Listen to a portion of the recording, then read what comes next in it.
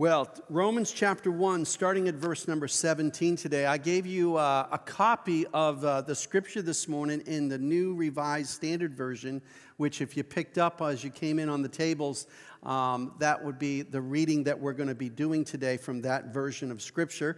Or you can just take your Bibles and follow along there as well. A few years ago, there was an InterVarsity ministry group in one of the larger universities in England that was seeking to reach their fellow students with the gospel. And so they printed out the words of Romans chapter 1, verses 18 through 32 in a contemporary format.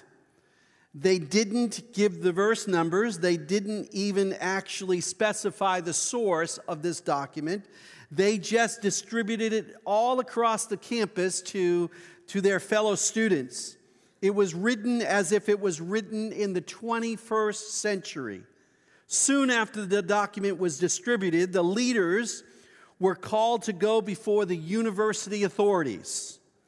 The students were told in no uncertain terms that they would be censored. They would censor them for their offensive language that was recorded in the document. And the authorities demanded that the students produce the author of this offensive piece of writing. I want to tell you this morning that this is not a typical Mother's Day message. Usually you don't hear the preacher preaching from Romans chapter 1, verses 18 through 32 on Mother's Day, but here we are. I said I was going to go through Romans, and as I was planning out the messages, I just didn't even realize that this is where we'd be on Mother's Day. But here we are.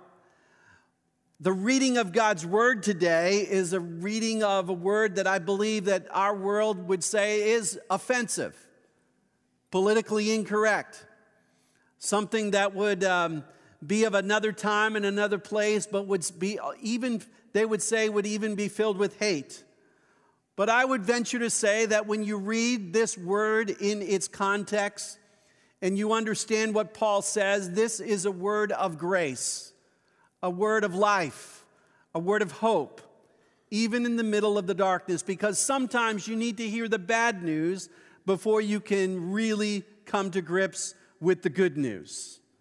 And so today, out of respect to God's word, would you mind standing with me as we read Romans chapter 1, starting at verse number 17 and reading down through verse number 32. And I am reading this morning again from the New Revised Standard Version. You say, why am I reading from that version?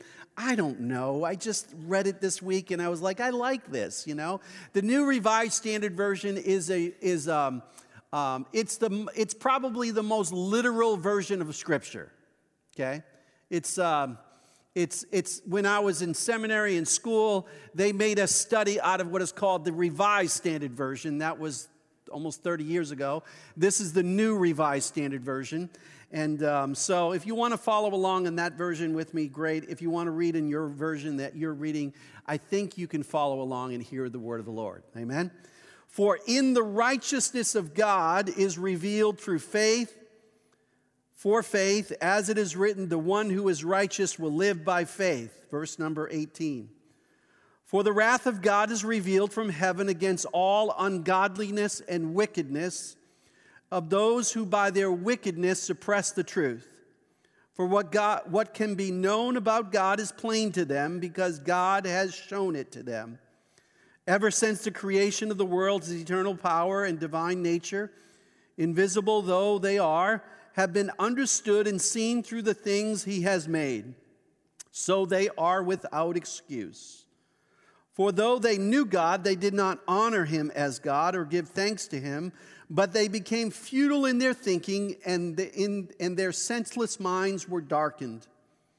Claiming to be wise, they became fools, and they exchanged the glory of the immortal God for the images resembling a mortal human being or birds or four-footed animals or reptiles. Therefore God gave them up in the lusts of their hearts to impurity, to degrading their bodies among themselves, because they exchanged the truth of God, about God for a lie, and worshiped and served the created rather than the Creator, who is blessed forever. Amen. For this reason, God gave them up to the degrading their passions. Their women exchanged natural intercourse for unnatural. And in the same way, also men, giving up natural intercourse with women, were consumed with passion for one another. Men committed shameless acts with men and received their own persons the due penalty for their error.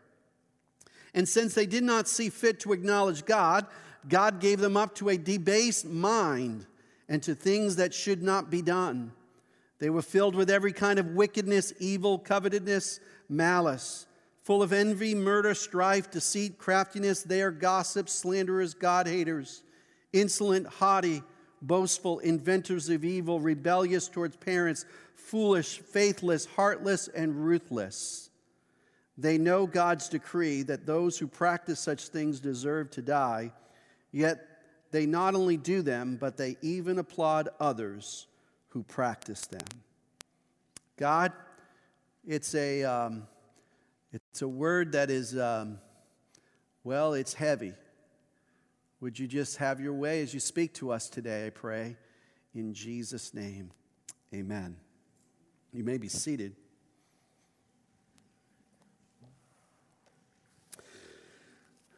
Now, as we look at this passage today, there's a few things that I want you to see. First of all, the good news and the bad news is for you. Last week, we ended our message as we looked at the man, the mission, and the message. And we looked at the message, and the message was a pretty positive message. I'll remind you of what God said to us last week in verse number 17. For in the gospel, a righteousness from God is revealed. A righteousness from God. We talked about 3 words in the message last week. We talked about salvation, the fact that God can save us, can set us free, can transform us. We talked about righteousness, the righteousness not that we can manufacture in ourselves, but the righteousness that comes from God for us through Jesus Christ, that we receive by faith. It is from, as the scripture says, by faith from first to last. And so the revelation that God has given to us is good news. The gospel is good news. The good news that God loved you so much that he sent his one and only son. You know the good news. We even talked about it way back on Easter when we talked about the heart of Christianity, which is that Jesus died, he was buried, and he rose again. And that event transformed human history. And it transforms our lives in a powerful way. That is the good news. But Paul doesn't launch from there. He actually goes from the good news to the bad news. Because in verse number 18, he goes on to say, the wrath of God is being revealed from heaven. You'll notice the same structure in verse 17 is used in verse number 18. That the wrath of God, or the gospel of righteousness, is being revealed, is revealed. The word revealed there is a revelation, that God is revealing it to us. The revelation is a double revelation. There is good news and bad news. And the question is, do you need to hear the bad news before you can understand the good news? Or do you understand the good news and then discover the bad news? For many of us, we've come to that understanding of the good news and bad news from different places. When I became a Christian, nobody had to tell me that I was a bad person. I already knew it. I had plenty of things that I had done in my life that had led me to lots of brokenness and a lot of sin and a lot of guilt and a lot of shame. I experienced immorality to its utter core at the age of 15 years old. I had lied, cheated, stolen. I had disobeyed my mother and my father. I mean, you name it, I had probably done it. The list that is discovered there in Romans chapter 1, verse 18, I knew it all. And then I went to church, and I heard the good news. The good news was something that was marvelous to me because I had already experienced the bad news. For some of you that have grown up in church, and you have lived your life in a Christian home, and you've gone to church your whole life, and you have experienced you experienced Jesus, you probably discovered the good news before you discovered the bad news. It is only as you grew as a Christian that you realize that you really are not righteous. That you really don't know you really have nothing to bring to the Lord but your unrighteousness and your need for Christ. But you discovered God's love before you discovered that you're wicked. Do you get that? Does that make sense? Okay? So sometimes it just depends on where you start, whether the good news or the bad news. But all of us, no matter what human being is out there, needs to hear both messages. We preach the gospel of Jesus Christ, and we say you must repent of your sins. You must turn from your own righteousness and your own ways or your own desire to try to please God, and you must put all of your hope and your trust in Jesus, because his righteousness is the only one that will make you righteous. And so Paul begins to give us a very clear picture right here in the book of Romans in the very beginning. And from verse number 18 now, all the way through chapter 3, verse 20, Paul begins to discuss about unrighteousness, about our need to be righteous. He doesn't actually get back to the good news until chapter 3, verse number 21. So you can see where we're going to be for the next few weeks. We're going to be talking about the bad news. The bad news. But the bad news needs to be shared with us, because without knowing the bad news, you don't even know you need the gospel, which is the good news. Amen? The good news. So the question then becomes, what is the wrath of God? What does it, wrath of God, mean? What is the wrath of God? It says the wrath of God is being revealed from heaven, is being revealed. In other words, it is now being revealed. It's being revealed not just in the past and not just in the future. We can all look back at the past and say, oh God, you brought your wrath at Sodom and Gomorrah. You brought your wrath at Noah's time. You brought your wrath at Pharaoh. You brought your wrath at Ananias and Sapphira in the early church. I mean, we can see acts where God brought judgment upon his people. And we can look into the future in Revelation, and we can see that God is going to put an end to all evil. And there's going to come a day when he's going to wipe it all out. But the scripture here says that he is actually revealing his wrath even now. Even now. It has been revealing to us in heaven. And so what is the wrath of God? There's three things I want you to catch here. First of all, the wrath should not be viewed as a divine temper tantrum. Okay? This is not God getting mad. This is not God's, oh, I'm sick and tired of you. Boom. I'm just gonna wipe you out. There's some people who feel like every time they go through an illness, or they go through a difficult time, or they go through heartache or pain, that they believe that God is just kind of, honing in on them personally and is pouring his wrath on them, and he's mad at them.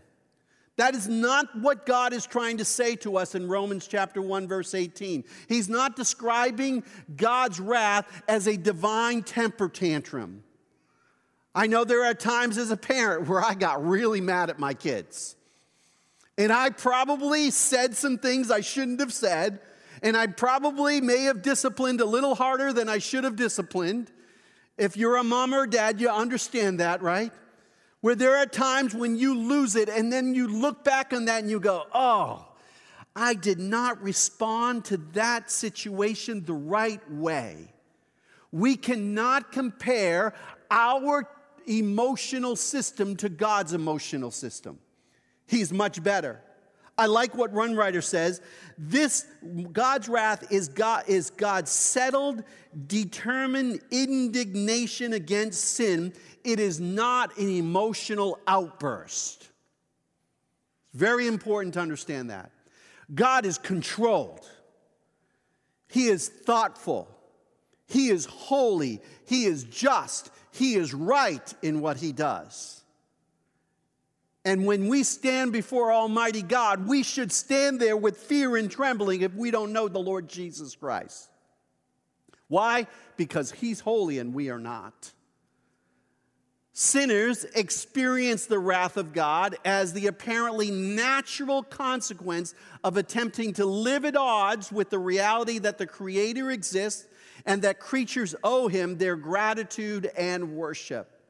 I love what one writer who writes, it's really, where is it? Hold on. His name is C.H. Dodd. Dodd is a well-known New Testament commentary writer. And he writes this. He says, "The unpleasant results of sin are the natural consequences of choosing to live at odds with God and God's design of the universe. It's a bit like the consequence one suffers for spitting into the wind or attempting to defy the law of gravity. God does not have to intervene. Sin, it's its own punishment." In other words, when you sin, when you actually go against the known will of God, when you actually live your life without recognition of God or living in a way to His laws of the universe, you are going to suffer the natural consequences of living out that type of life. Those who lie, eventually it catches up with you. If you steal, you're eventually going to have to pay the consequences for that. As the Bible talks about, you reap what you sow. And so there is this natural consequence that happens as a result. And you'll see that later on in this passage when Paul talks about, well, God just gave you up. He gave it up. He just gave you up. He lets you do what you want to do what you want to do, and live the way you want to live, because ultimately that's going to lead to darkness, pain, and suffering. He doesn't have to inflict it. You're inflicting it on yourself by choosing to go your own way. God's wrath is expressed in His refusal, now catch this, to spare sinners from the consequences of their own self-destructive folly. You and I will live with the consequences of our choices. This whole passage, theologically, lets us know that we are sinners. All of us, not a select group of people, not just the worst of the worst, but every single one of us are sinners. And all of us, as Romans says later on, fall short of the glory of God. All of us have sinned, and the wages of sin is what? Death. And so Paul is laying out here an argument that you need the gospel. Why? Because you're a sinner. And sinners actually sin. And sinners sin, and they suffer the consequences of their sins. That's what the wrath of God is all about. Second thing he says is humans are without excuse. All of us are without excuse. Notice what the scripture goes on to say. We'll read it again. The wrath of God is being revealed from heaven against what? Against all godliness and wickedness of men who, what do? They are suppressing the truth by their wickedness, since what may be known about God is plain to them because God has made it plain to them. For since the creation of the world, God's invisible qualities, His eternal power and divine nature have been clearly seen, being understood from what has been made, so that, now catch this, men, women, all human beings are without excuse. There's no one on the planet who can say, well, I just didn't know. It's not my fault. I'm a sinner and I was made that way and that's who I am, and so how can you hold me accountable? God says right here, Paul says to us, he says, listen, all of us have had some revelation of this. There is not one person on the planet who has an excuse before Almighty God. And I hate to tell you this, but you're in church, so you really have no excuse. No excuse whatsoever. And his argument is that we suppress the truth. We suppress the truth. What does the word suppress mean? It means to push it down. It means to push it away. It means to say, no, I'm not going to look at that. There's probably not one of us in this room that at times we knew what was right to do, yet we chose not to listen to what was right. And we chose to go our own way. I was on the phone this week. I got a call from a longtime cousin. And she called me, and she was reading the scripture, and she was really having a hard time with what she was reading, and she was feeling this guilt. And so she sent me this Facebook message, and I said, this is going to be a much longer conversation than texting. I said, why don't you give me a call? And so she called me, and we spent an hour on the phone together. I haven't talked to her in probably 20 years. And here's what the crux of the matter was simply this. About 5 years ago, she knew what she should have done, and she chose to ignore it and went the wrong way. And now 5 years later, she is living with the consequences of that choice that she knew she shouldn't have done. Yet she ignored her instincts, her really were godly instincts, not to go in that direction, and she chose to do it anyways. And now she's looking at the Word of God. She actually was reading her Bible, and she's going, oh. And the only thing I could tell her was this: now that you know, ask for forgiveness. We suppress the truth. And maybe there's some of you in the room today. Right now, you're in a situation. You have some temptations. You have thoughts in your mind. And the question is, are you going to make your choices based on truth, or are you going to suppress the truth and do what you want to do? We've all done it, including me, including you. And then he says there are two things. Two things I want you to see here, a reason why. How do we suppress the truth? First of all, revelation. What may be known about God is plain to them because God has made it plain to them. Could I tell you, this, even though it is a book of books written over a 2,000-year span by 40 different authors, Old and New Testament, is God's holy word that is a revelation to you. God has made it plain. He wrote it down. I mean, what more can you get, right? But even if you don't even know that this is God's word, maybe you live someplace where you have no idea, the Bible tells us that God has given us in our own consciousness, because we are created by God himself and we have been stamped with his image, even though that image has been radically destroyed by sin.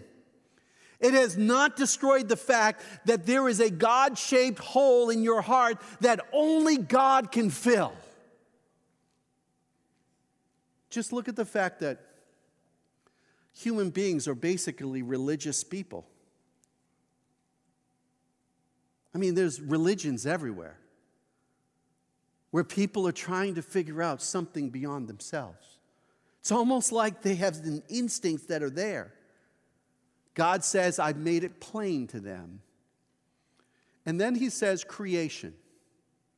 For since the creation of the world, God's invisible qualities, his eternal power and divine nature have been clearly seen. I don't know about you, but have you ever just stopped and go, wow, at God's creation? I mean, we live in California where there's incredible amounts of wow moments. There are mountains that are majestic. There is the coastline that is incredibly gorgeous. There's even a valley that kind of goes forever and ever that has its own beauty, all of its own. Saturday, I think it was yesterday, or maybe it was Friday, I said to Jane, Jane, I think the air is perfect today in Bakersfield. I could see all of the mountains all the way around us. The sun was beautifully shining. The temperature was perfect. I said, today is paradise. And then the scientists, the meteorologists, the weather forecasters, they always crack me up here in Bakersfield. There's really not much to really predict. It's the same every day, basically. But here's what the weatherman said, or it was a weatherwoman. Here's what she said. The air quality is perfect in Bakersfield today.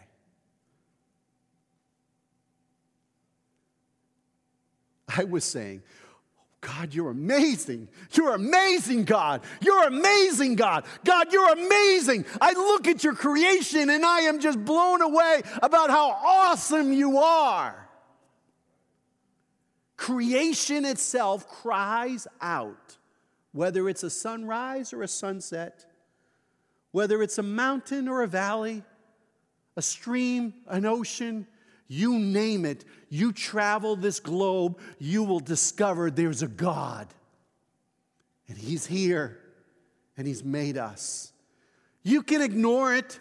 You can say, oh, by chance, we kind of just developed this whole thing. And all of the planets are in exactly the right order and exactly the right distances. And we have the exact right place to actually have life on Earth. And you can look at all of the different shapes and sizes and the stars and all of that. And you can say, it just sort of just happened.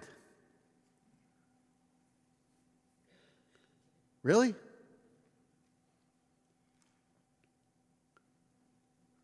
You can suppress the truth. Or you can acknowledge the truth. Have you met the me monster? Have you met her? Or him? You know, it's the person that has to talk about themselves all the time. Me, me, me, me, me, me, me, me, me, me, me, me, me, me. If you tell a story, they got a better story about them. Sin in its essence, my friends, before you actually do an act of sin, is an ego trip. Where you think you are the center of the universe. And everything revolves around you. That is the essence of a sinful human race. And we have been trying to supplant or to put ourselves above Almighty God. Make ourselves better than Him and be the God of our own universe, our own ways. And the result of that is what you see on planet Earth. And there's a whole lot of bad stuff. Well, here's the third thing. They exchange what is true for what is false. They have no excuse. The wrath of God is poured out upon the mankind, and righteous indignation against sin and against the woeful disobedience of the human race. And as a result of that, we are without excuse, and it leads us to exchange what is right and true to what is false and wrong. And Paul goes on to tell us in 3 different ways here. He says, first of all, for although they knew God, they neither glorified Him as God or gave thanks to Him. But their thinking became futile, and their foolish hearts were darkened. It doesn't take long to kind of watch the human race implode on itself. Just look at Hollywood, folks. I mean, it's just down the street. Look at the red carpet. Look at what happened at the Grammys or the Oscars, whatever it might be. I mean, it is the epitome of it all, where it's all about the American Idol. I mean, it's all about selfishness. It's all about glorification of ourselves. And then if you on social media at all, you'll notice people who are taking their clothes off and posing for the camera. and put it on for the whole world to see. Look at how great I am. By the way, you're never going to find me naked on the screen. It doesn't look good. But boy, when we start working out and we start feeling good about ourselves, we can start feeling like everybody needs to see how great we are. And our mind and our thinking becomes darker and darker and darker and darker, and we don't even realize it. Their thinking became futile, and their foolish hearts were darkened. He goes on to say, although they claimed to be wise, they became fools. They exchanged the glory of the immortal God for the images made to look like mortal man and birds and animals and reptiles. This is a tangent, but could I just tell you, the abortion debate of today is stupid. Trying to determine when a fetus becomes a life is such a human endeavor when you don't even acknowledge that life comes from God.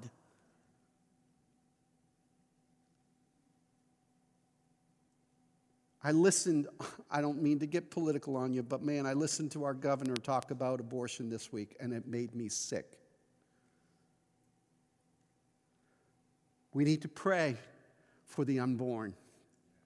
Every unborn child is a creation of Almighty God. It is true, my friends. And the world can darken it, and the world can twist it, and the world can make it about just the person who's carrying the baby, but that's not the person that is, their life is being snuffed out. And if you're a lady here today and you've had an abortion, you understand the pain and the horror of it. You're already living with it. May God give you His grace and to help heal your heart.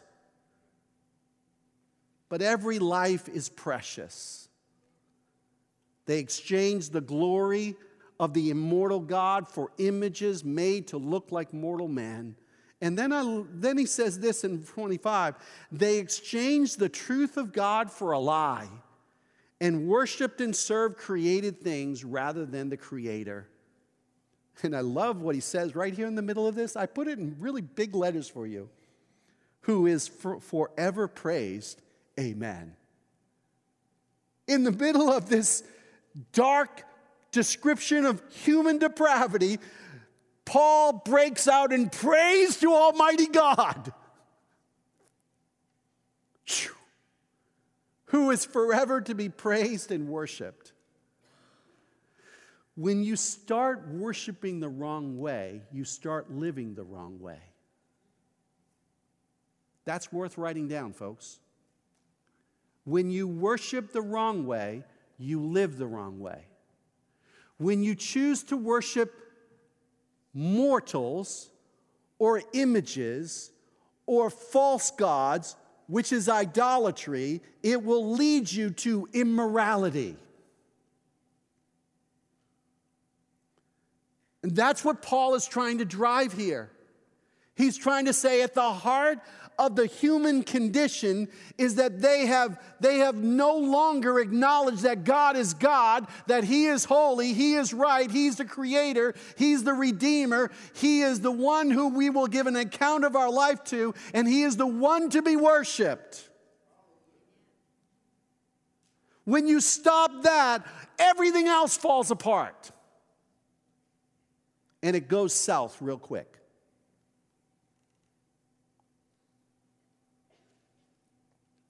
Four ways to alter your human conscience. Your conscience is like that, is that part of you that God's created that has instincts that you find that right and wrong is there. You find that there is a battle between truth and a lie, between what to worship God and worship idols.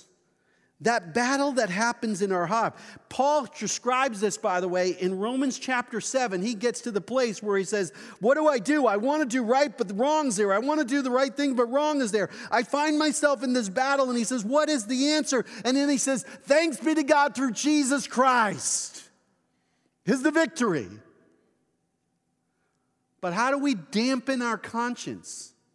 There's 4 things we do. We justify our actions or our conduct, and humans are really good at this. We can find reasons why we can say we are doing what we're doing and why it's right.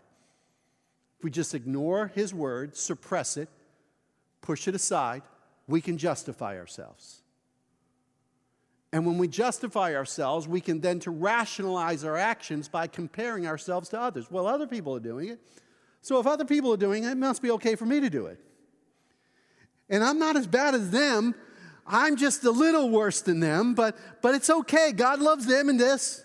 And we begin to rationalize it. We begin to choose what attributes of God we want. I want a little bit of love, and I want a little bit of kindness, but I don't want this, and I don't want that.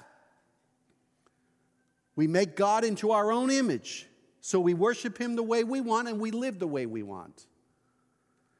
And then there is blame our actions on other people or events in our life.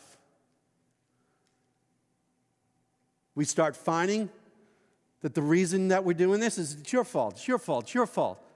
I mean, look back at the garden when Adam and Eve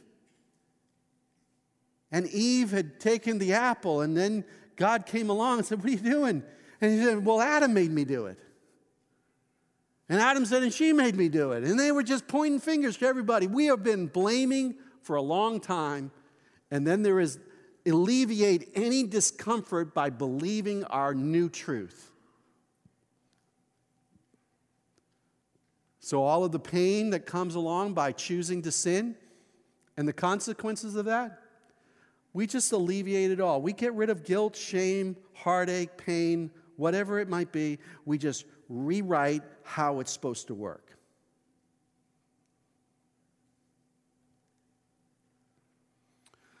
Well, last but not least, God gives us up. Idolatry leads to immorality. And Paul, at the end of chapter 3 here, gives us 3 statements where he says God gives up. And I want you to catch this. First of all, he says, sensuality. Therefore, God gave them over in their sinful desires of their hearts to sexual impurity for the degrading of their bodies to one another. Immorality is happening as fast as it's ever happened in our society. Pornography is on a rage. Adultery, promiscuity, premarital sex. You name it, it's happening today. Because all human beings without God are focused on themselves. And God has given us a desire for sexual intimacy that then when we take it outside of the realms of God and turn it on ourselves to please ourselves, God says, I'm just going to let you do what you want to do because that's what you want to do. And what you're going to do is what you're going to do. So you're going to do more of it, more of it, more of it. And you're going to suffer the consequences of it. Before I knew Christ, I had sex. I was 13 years old the first time I had sex. That's pretty young. And I remember walking home from my girlfriend's house, and she was there without anybody there.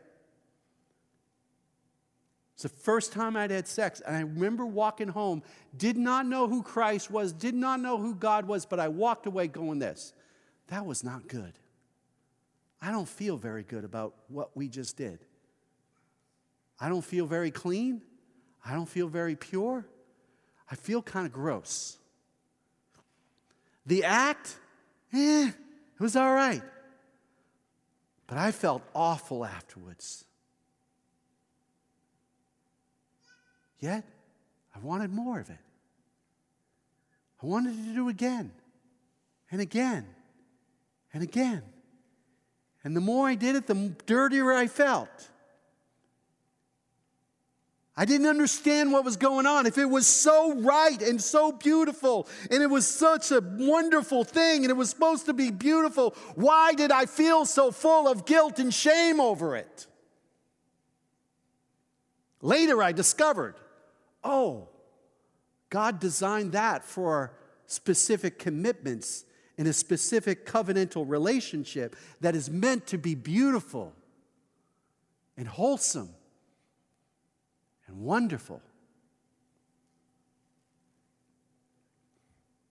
God gives them over to the sinful desires of their hearts, to sexual impurity. God doesn't say, it's okay to do it. God says, you're going to do it. Okay, all right, I'm not going to stand in your way. You want to do it your way? You're going to live with the consequences of what you do. But then it gets deeper, because then he begins to talk about sexual perversion. He says, because of this, God gave them over to shameful lust. And I don't have time this morning to go through the details of what he talks about there, but he talks about lesbian and homosexual acts that are shameful and unnatural. Where, remember we talked about exchanging?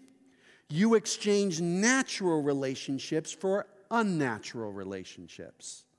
You exchange what is the created order for what is something that is uncreated order. You exchange the right way for the wrong way.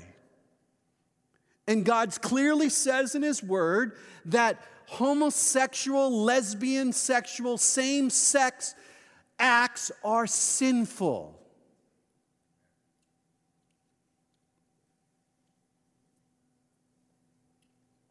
It is perverse. And our world today is saying, it's right. It's normal. It should be celebrated. It should be encouraged. Let every child figure out if they're a man or a boy or a girl. We are wicked.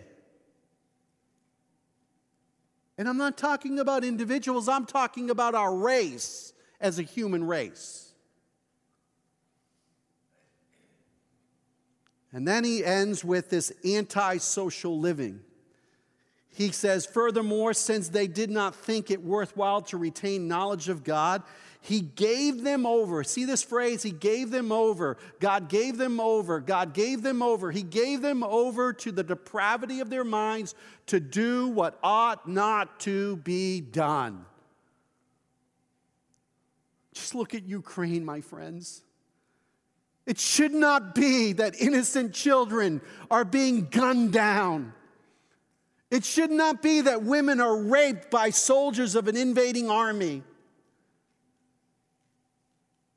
It should not be that another country can just, by virtue of being bigger and stronger, say, we're going to take you over. That's big scale stuff. But there's a lot of things in our world today that should not be. And Paul then goes on to give us a list.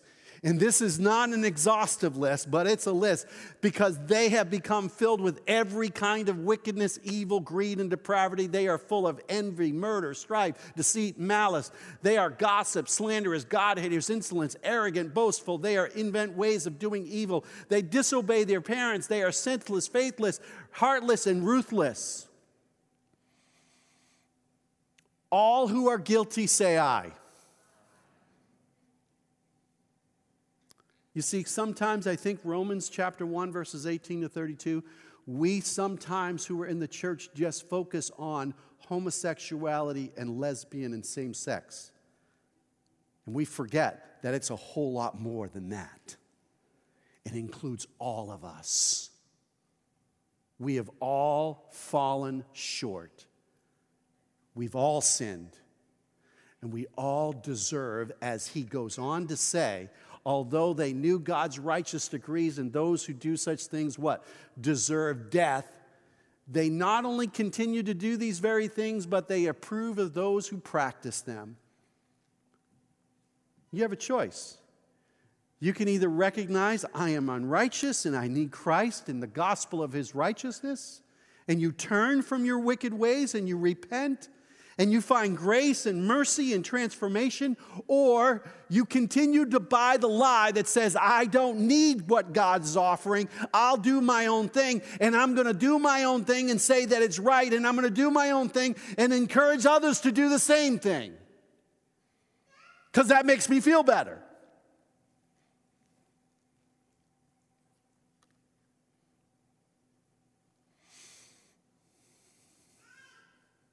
Aren't you glad you came to church today? Worship team, come. Well, there's one answer to all of this, and that's Christ and Christ alone. Amen?